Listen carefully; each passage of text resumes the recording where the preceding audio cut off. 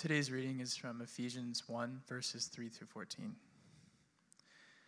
Blessed be the God and Father of our Lord Jesus Christ, who has blessed us in Christ with every spiritual blessing in the heavenly places, even as he chose us in him before the foundation of the world, that we should be holy and blameless before him.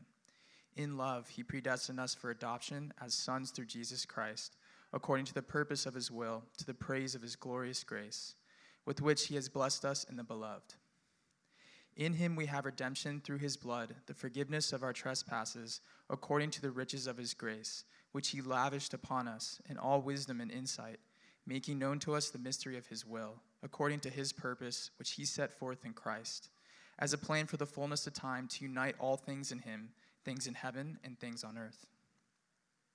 In him we have obtained an inheritance, having been predestined according to the purpose of him who works all things according to the counsel of his will, so that we who were the first to hope in Christ might be to the praise of his glory.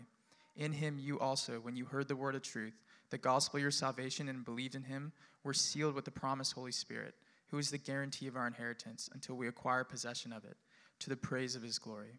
This is the word of the Lord. You may be seated.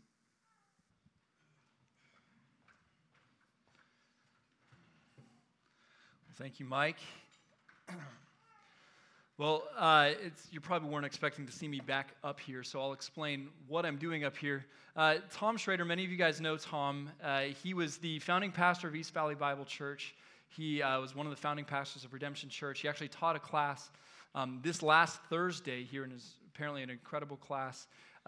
He was slotted to preach today, but because of health issues, he is not able to preach today. Frank is out of town, which means, I think to put in football terms, I am what you call the third string. So that's what I'm doing up here. It's still great to be here. I want to pray for Tom real quick. He's just been going through some pretty serious health issues. So let me pray for him, and then we'll get into this. Lord Jesus, we are so thankful for the work that you have done through Tom, Lord, for the incredible example of faithfulness, Lord, and passion for your word and passion for people coming to know you, Lord. Thank you for what you've done through him, Lord, and we pray that you would just heal what he is going through. Lord, be with Sandy as she is walking through this with him and the rest of their family, for Tyler and for Haley and for all those who are connected with Tom. Lord, we are so thankful, Lord, for your work through him. We pray for him right now that you would heal him. We pray this in your name. Amen. Well, I've been gone the last few weeks, and there's been a very specific reason why. I want to show you a picture. So this is my daughter, Mabel. She was born on the 8th of January. She is awesome. That's what I've been doing. I've been cuddling her. And actually, I would say this. I'm cuddling her at night and very early in the morning, and then I'm a single dad of 3 crazy kids the rest of the day. But it's been great, and I'll get more into that in just a little bit, but I'm so thankful for the way the worship team has stepped up, a lot of the other people while I was gone, and led very, very well. I'm very, very thankful for that. We can leave the picture up if you want. That's fine. She's very cute. She looks exactly like every single other kid we've had. So right now she's not even a daughter. She's just a baby, and then she'll become a daughter, I'm assuming sometime later. We started last week, we started the book of Ephesians, and I can't tell you how excited I am to be going through this book. This is an incredible book. It's my favorite book in the New Testament. There's so much depth in this book. There's so much richness in what is portrayed in the book of Ephesians, and I'm really glad we're spending as much time as we are. It might seem like we're being tedious, but I assure you there's just that much there in this book where it deserves a very detailed rendering of what God is trying to communicate through this incredible book. Because we're going to be focusing in so much on very specific aspects of the book, like today, we're really just looking at verses 5 and 6 of Ephesians chapter 1. I want to make sure we have still the bigger picture of what Ephesians is about in mind. Because even though Ephesians is a very dense theological book, it is not really a theological book in the way that we would think of it. It's so much more than that. This is Paul's very honest and very passionate reflection on the fact that God has accomplished a cosmic victory through his Son. This is a story of the victory of Christ. And the fact that within that victory, the church has been included in it. That we have been redeemed and rescued into this incredible community of God as part of his plan of redemption. So really, the two big things that we'll see throughout this is the victory of God and the identity of the church as a result of the victory of God. Timothy Gombis writes this: Ephesians is not a doctrinal treatise in the scholastic sense of the term. It is rather a drama in which Paul portrays the powerful, reality-altering, cosmos-transforming acts of God in Christ to redeem God's world and save God's people for the glory of his name. And one of the things I really like about this book is that it brings out another aspect of the gospel that we oftentimes overlook. And we overlook it because we're living in a very individualized world, and a hyper-individualized world. And that although, yes, we are going to talk about the implications that this reality that God's cosmic victory has for us individually, but the way it really talks about it is what it means for the church communally. John Stott writes this of Ephesians. He says, nobody can emerge from a careful reading of Paul's letter to the Ephesians with a privatized gospel. For Ephesians is the gospel of the church. It sets forth God's eternal purpose to create through Jesus Christ a new society which stands out in bright relief against the somber background of the old world. For God's new society is characterized by life in place of death, by unity and reconciliation in place of division and alienation, by the wholesome standards of righteousness in place of the corruption of wickedness, by love and peace in place of hatred and strife, and by unremitting conflict with evil in place of a flabby compromise with it. This is a book that teaches us that our identity as Christians is inextricably connected to our identity in the church. That we cannot define ourselves nor understand ourselves as who we are as believers without understanding who we are as the church. That this is the gospel for the church. I love that way of understanding this. And the reason I want to make sure that's clear is because as we focus in on it, we need to walk through this book wisely. And I'm pretty sure it was Tom Schrader who said this. If it's not, somebody else said it, and I liked it. That wisdom is the ability to see both the forest and the trees. And as we go through this, I want to make sure we're doing that we're keeping in mind the forest as we focus in on the trees. Because this is a book about the cosmic victory of God and the mystery of our inclusion into Christ. So let's focus in a little bit more. And in getting to 5 and 6, I actually want to start at verse 3 because it provides, I think, the context that this happens.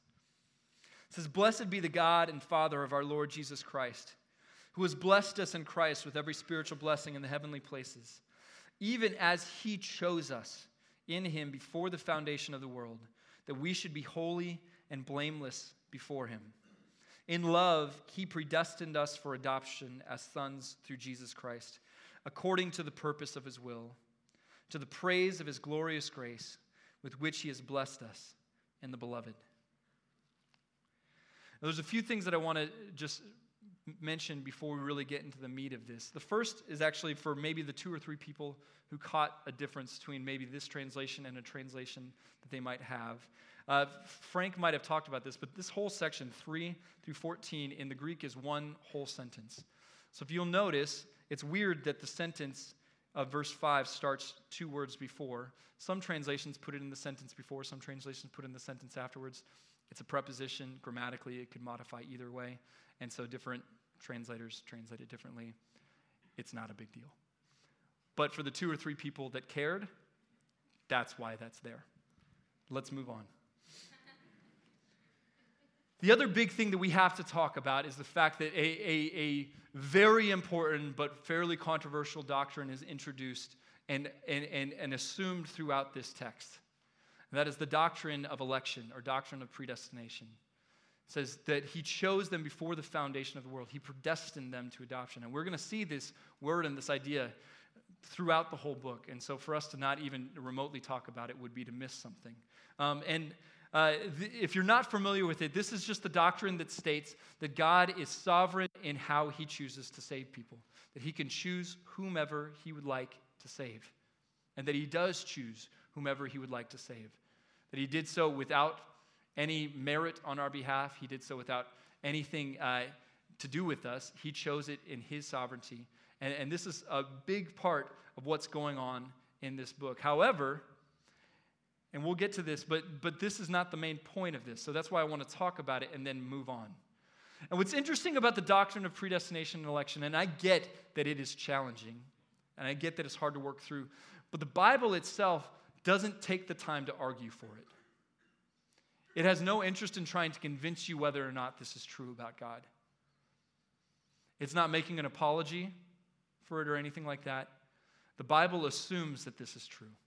The Bible assumes that God is in the heavens and he can do what he pleases.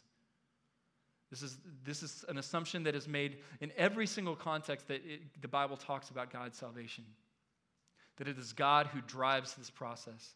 That it is him who saves and not anybody else. And we see this throughout even the sections that don't necessarily mention this directly. This is an assumed reality throughout the whole Scripture. We see this in God's sovereign choice to choose Adam to be the steward of creation, not some other animal. He chooses Noah to be saved out of everybody. He chooses Abraham out of all people before he had a chance to even prove that he was faithful.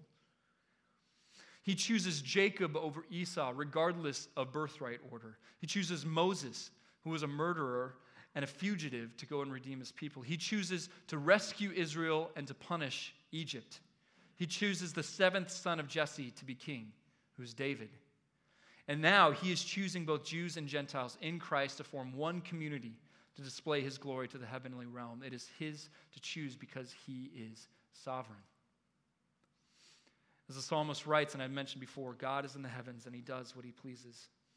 God's sovereignty necessarily includes his uncompromised choice. And that's something that we need to see and wrestle through as we do this. But I want to mention this, and I want us to have this in mind because it's important in understanding the rest of it. However, this is not a book about predestination or election. And the point, and my hope, is that we don't walk away thinking, hey, let's talk about this. It's a book that assumes it, and the book that is saying, how do we act in light of this? How do we act in response to God's choice? I love the way Jesus kind of describes it. He tells this parable about a worker or a landowner who needs people to come and work his fields. And so he goes out in the morning and he hires people and he says, I will pay you a day's wages, fair day's wages, to come and work my field. It gets to noon, he recognizes, hey, if I don't hire more people, we're just not going to get the work done, so he goes and hires more people. Then again in the afternoon, he goes and hires more people. In the evening, he hires more people. Up until they say the 11th hour, he's going out and hiring more people in it to complete the work. And once the day is completed and they're all coming before the wages, they all come forward and every single person receives the same wage. Those who started at the beginning and those who started at the end. And the people that started at the beginning are complaining. They say, look, we should get more. That's not really that fair. We worked a whole day. They worked for an hour and they made the same wages. What he says is the landowner says, this is my money to give. This is my gift to give. And I'm going to do what I want with it. And it's not up to you. And that might sound harsh, but that's the way he's talking about the way God gives his gifts. God gives his gifts because it is his gift to give. And that's how we see this coming through. And this is what's assumed in this passage, is that God, in his sovereignty, in his love, has chosen people to bless, chosen people to save, and chosen people to redeem.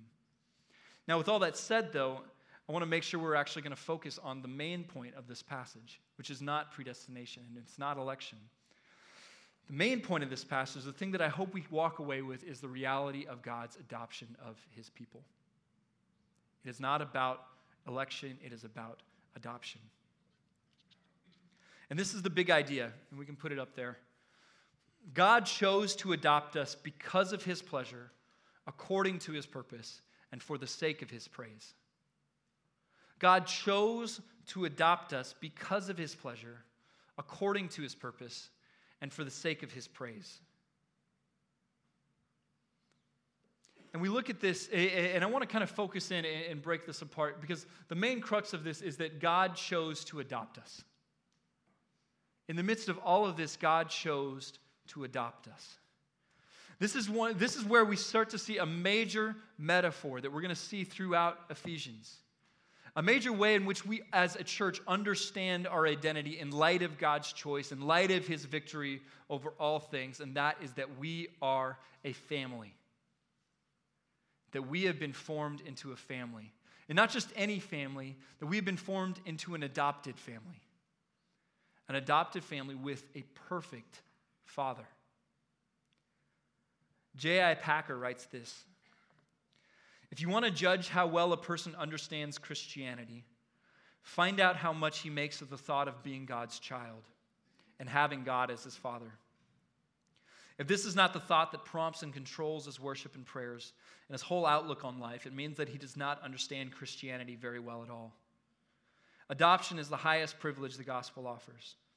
That justification, by which we mean God's forgiveness of the past together with his acceptance of the future, is the primary and fundamental blessing, is not in question, but adoption is higher because of the richer relationship with God that it involves.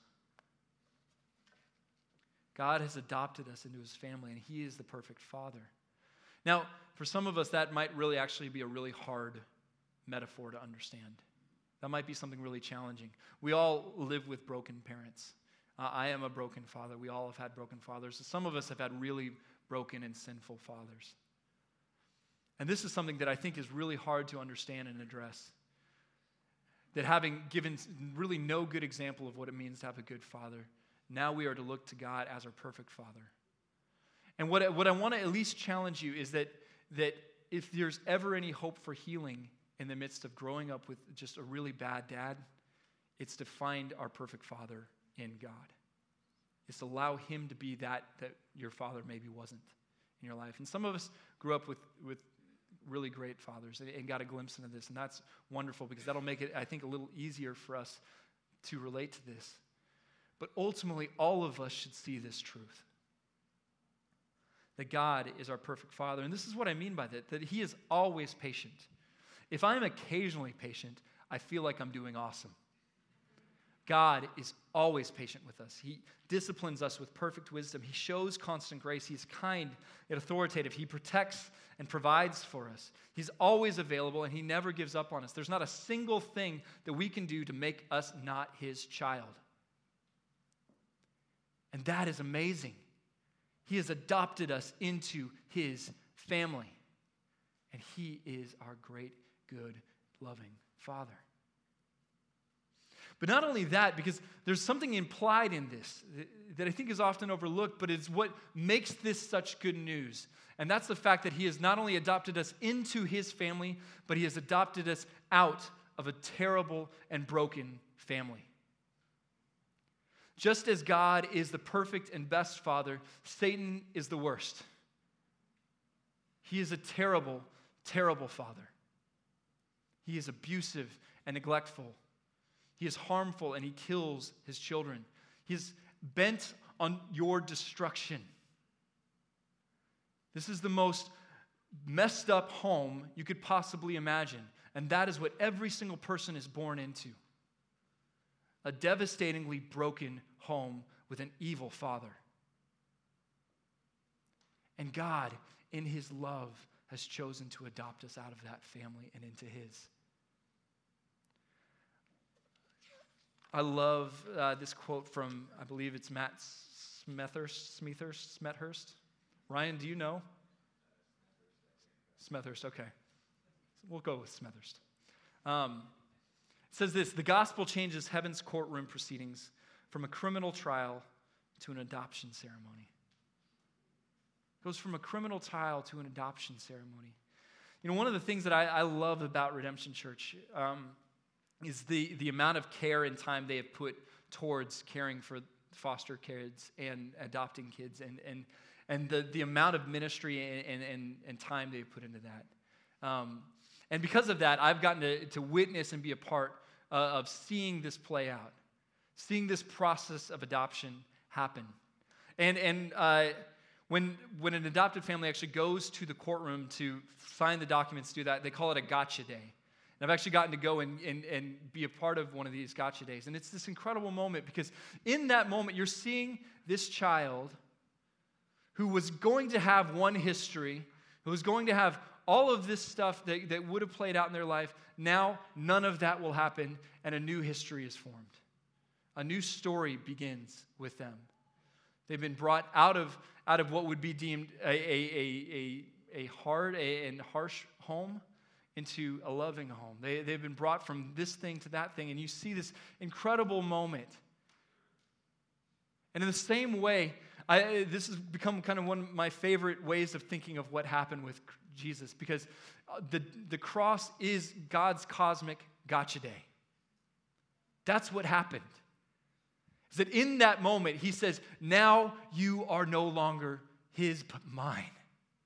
You are my child. And no longer are you in that home, but now you're in mine. It is a beautiful, beautiful reality. And not only that, but if you'll notice in the Bible, it says that we have been adopted as sons. And this isn't a slight against women. This isn't saying that this is only really for men. What he's pointing out is the nature of the kind of adoption that we all, men and women, get to experience. Because at the time, when you were adopted as a son, that meant not only that you became the child of this person, but you inherited all of the things that comes along with being a son of the Father. That you carry with them the name, that you carry with them the identity, you carry with them the inheritance. That the full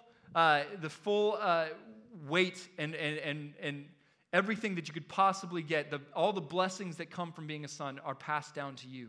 You are not a second-rate child. You are not anything like that. You are the son. Let's think about the implications of that for a little bit. And we're going to talk about it. That means that the inheritance of God is now ours. The identity of God is now ours. The access to the Father is now ours. That his character, his personhood has been placed into us because we have been brought into Christ. We have been adopted from the family of hell into the family of heaven. And that is incredibly good news.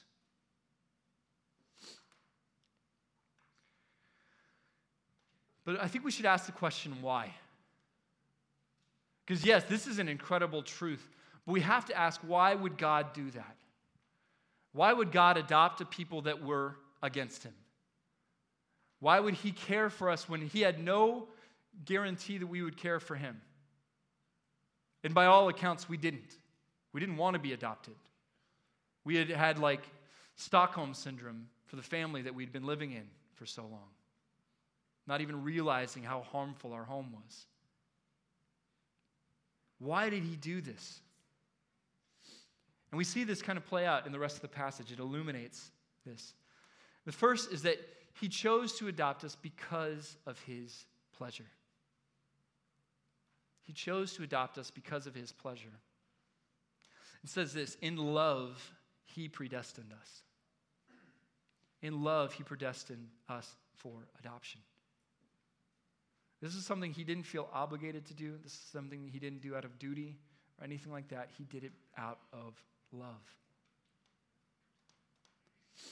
So I mentioned this a little bit before, and this is a normal thing when you bring a new baby home. The kids are emo for a little while. So I've had 3 like very emo little boys living in our house, and it's a lot of like frontline parenting over the last few weeks, and particularly our 2-year-old, which we knew this would happen, and he's going to be fine, but you know his world has been rocked. All of a sudden, there's a new little baby in town. And he's not particularly excited about that all the time. I'll give you just a quick example. He's also in this, apparently this is blessed time of aggressive throwing. This is something that little boys sometimes go through where for no reason at all, he'll just pick stuff up and throw it. And he loves it. He's got a great arm. I've been trying to encourage him to go outside, but he'll just do stuff. And like, it's like if you stop paying attention to him for 2 seconds, that's all it takes.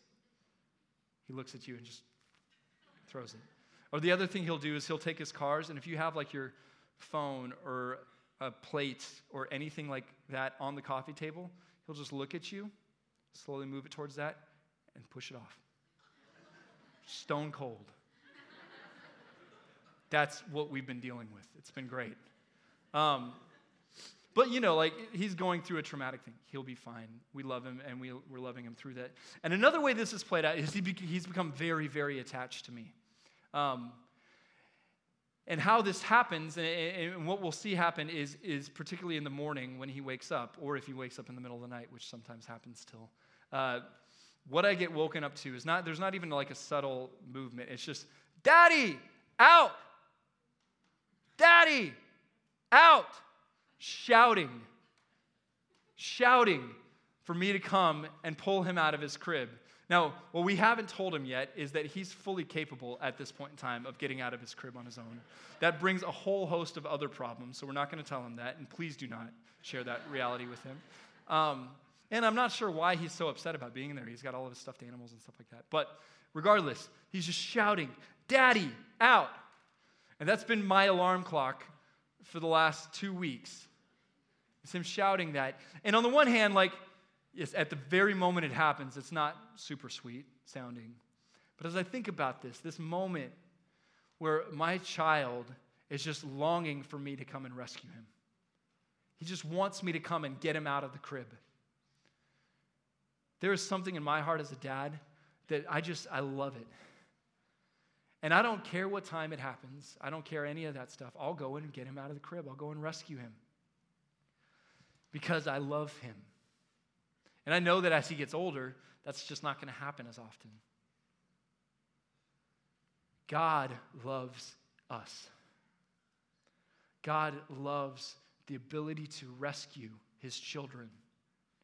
He hears us when we are all crying, Daddy, out. Daddy, out. And he comes and he will come and get us because he loves us. He takes great delight in rescuing his people. He takes incredible pleasure in pulling us out of whatever situation, bringing us out of this terrible home and bringing us into his family. If there's one thing we understand about his election and his choice and his adoption, it is that it is driven out of love. He does this because he loves us. And that is amazing. So he adopts us because of his pleasure. Not only that, but he does this according to his purpose. We see this at the end of verse 5. It says, according to the purpose of his will. So he does this according to his purpose. That this is part of a plan. And this is what I love about the book of Ephesians, because it reminds us that we have been brought into something way bigger than us. And I'm not just talking about the church. Yes, the church is bigger than us, but the church is part of something way bigger than the church. There is something going on that we don't really understand, but we play a role in it, and it has nothing to do with us. It's because of God, his grace, and his choosing. We'll see this later, but I want to kind of show you a little bit where this goes. In chapter 3, verse 7, it says this, Of this gospel I was made a minister according to the gift of God's grace, which was given to me by the working of his power. To me, though I am the very least of all the saints, this grace was given, to preach to the Gentiles the unsearchable riches of Christ, and to bring to light for everyone what is the plan of the mystery hidden for ages in God who created all things. So pay attention to this part. The plan hidden for ages in God who created all things, so that through the church, the manifold wisdom of God might now be made known to the rulers and authorities in the heavenly places. This is according to the eternal purpose that he has realized in Christ Jesus our Lord, in whom we have boldness and access with confidence through our faith in him.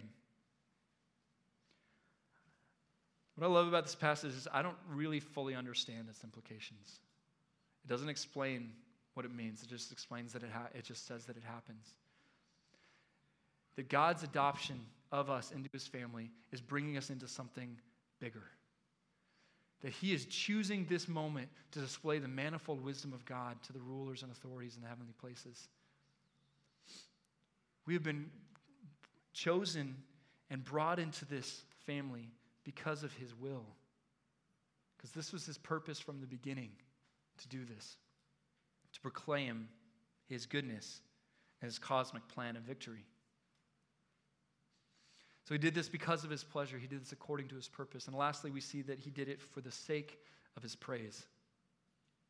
It says, to the praise of his glorious grace with which he has blessed us in the beloved. What I love about this is it puts our adoption where it should be, and that's that it is an act of worship. The reality of us being adopted into his family worships him. It praises him. It puts on display something unique about God. And that is his irresistible, unmerited, and glorious grace. And I love how it says that when God is praised, the church is blessed, that we have all been blessed in the beloved. It's like a birthday party. We're not just celebrating the kid. Everybody gets to party. Everybody gets to celebrate. That as we praise God, we all get to participate in that glorious praise and that joy that we get. Because what God did in adopting us is something scandalous. It is something that is not replicated in any other religion out there. Every other place, there is some aspect of you that merits salvation. There's something you have to do to earn this. There's something you have to do to maintain it. There's something you have to do to be a part of it. And in this, there's nothing. There's not a single thing you can do to merit God's grace. There's not a single thing you can do to make yourself more adoptable. There's not a single way that you can cause God to act. It is God who saves. It is God who, despite all of those things, chose to save his people. And that's what's put on display. The manifold wisdom of God is that this world should be run by grace and not by merit. And he puts it on display through the power of the church, the fact we have been adopted and saved into this people.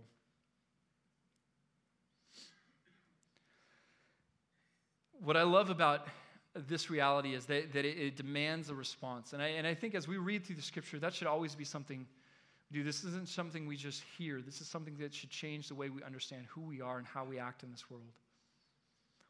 Some of you have been Christians for a long time, have accepted God's call of grace and been brought into his family. But even for you, I want to challenge you guys to think differently about your salvation in light of our identity that we have. That God is your Father. He's no longer your judge. He's not a lawyer putting up some document, some contract. You are now a son and daughter of God. You've been brought into his family. That's what's beautiful about family. My kids can do a ton of stupid stuff, and they're still my kids. There's nothing they're going to do to ever change that. Nothing they can do to ever break that reality. That's the kind of relationship we've been brought into with God. That he is now our Father. And not just that, but he is our perfect, good, and loving Father. I want to, particularly for those of us in here who might carry with us a pretty deep father wound. I know that it's got to be so hard to walk through this life with that. That is not the way life was meant to be. But I want to encourage you to find healing through this reality. Because the truth is, it may never be changed in this life. It may be redeemed, it may not. But ultimately, God is your good Father, and he will be that eternally. And that is where we find our healing. That is where we find our rest and peace in him. It's that God is our perfect and loving Father. And even for those of us who maybe had a good example, who have had a really great relationship with their father, think of God like that. I don't think of God like that enough. I don't come to him that way. I don't come to him with the big things. I don't come to him with the little things. I don't ask him all of this stuff. I don't spend time with him the way I would my own dad. Let that shape the way you think of God and think of who you are. Not only that, I want to challenge you guys to remember that you are a family. That is the second implication for those of us who have been called and have responded to God's grace. Is that we are not just congregants. We are not just friends. We're not just people who see each other on Sundays. We are a family. We are brothers and sisters. We are adopted brothers and sisters who didn't deserve to be in this family but were brought in anyways. And that changes the way we interact with one another. Changes the way we challenge one another and love one another. We care for one another. We are a family. We've been brought into a family. Some of us in here may not know what it's like to be a part of this good family. There may be some people in here who are still living under Satan's parenthood. That you have been abused, that you have been beaten, you've been neglected. And for you, I want to tell you that there is a Father who loves you and has adopted you into his family. There's nothing you need to do to change yourself to make you more deserving of it. Just respond and say yes. Just say, Daddy, out, and he'll come and rescue you. And if you are there, and if that is where you are, I don't want you to leave without entering into the family of God. Because it is good news that we have been adopted. Let me pray. Lord Jesus, we are so overwhelmed, God, by your reality. That you, in the midst of everything, chose to save us. You chose to redeem us when we were unredeemable. Lord, you chose to love us when we were unlovable. You chose to bring us in and invite us to the table when we were beggars on the street. God, you in your glorious grace have redeemed us, and we thank you for that. Lord, I pray that we would respond appropriately to the truth of your good news. Lord, that we do not need to fear condemnation, Lord, that your courtroom is no longer one of judgment. Lord, there doesn't have to be one of judgment, but that it is one of adoption. Lord, we thank you for everything that you've done. Lord, we pray this in your name. Amen.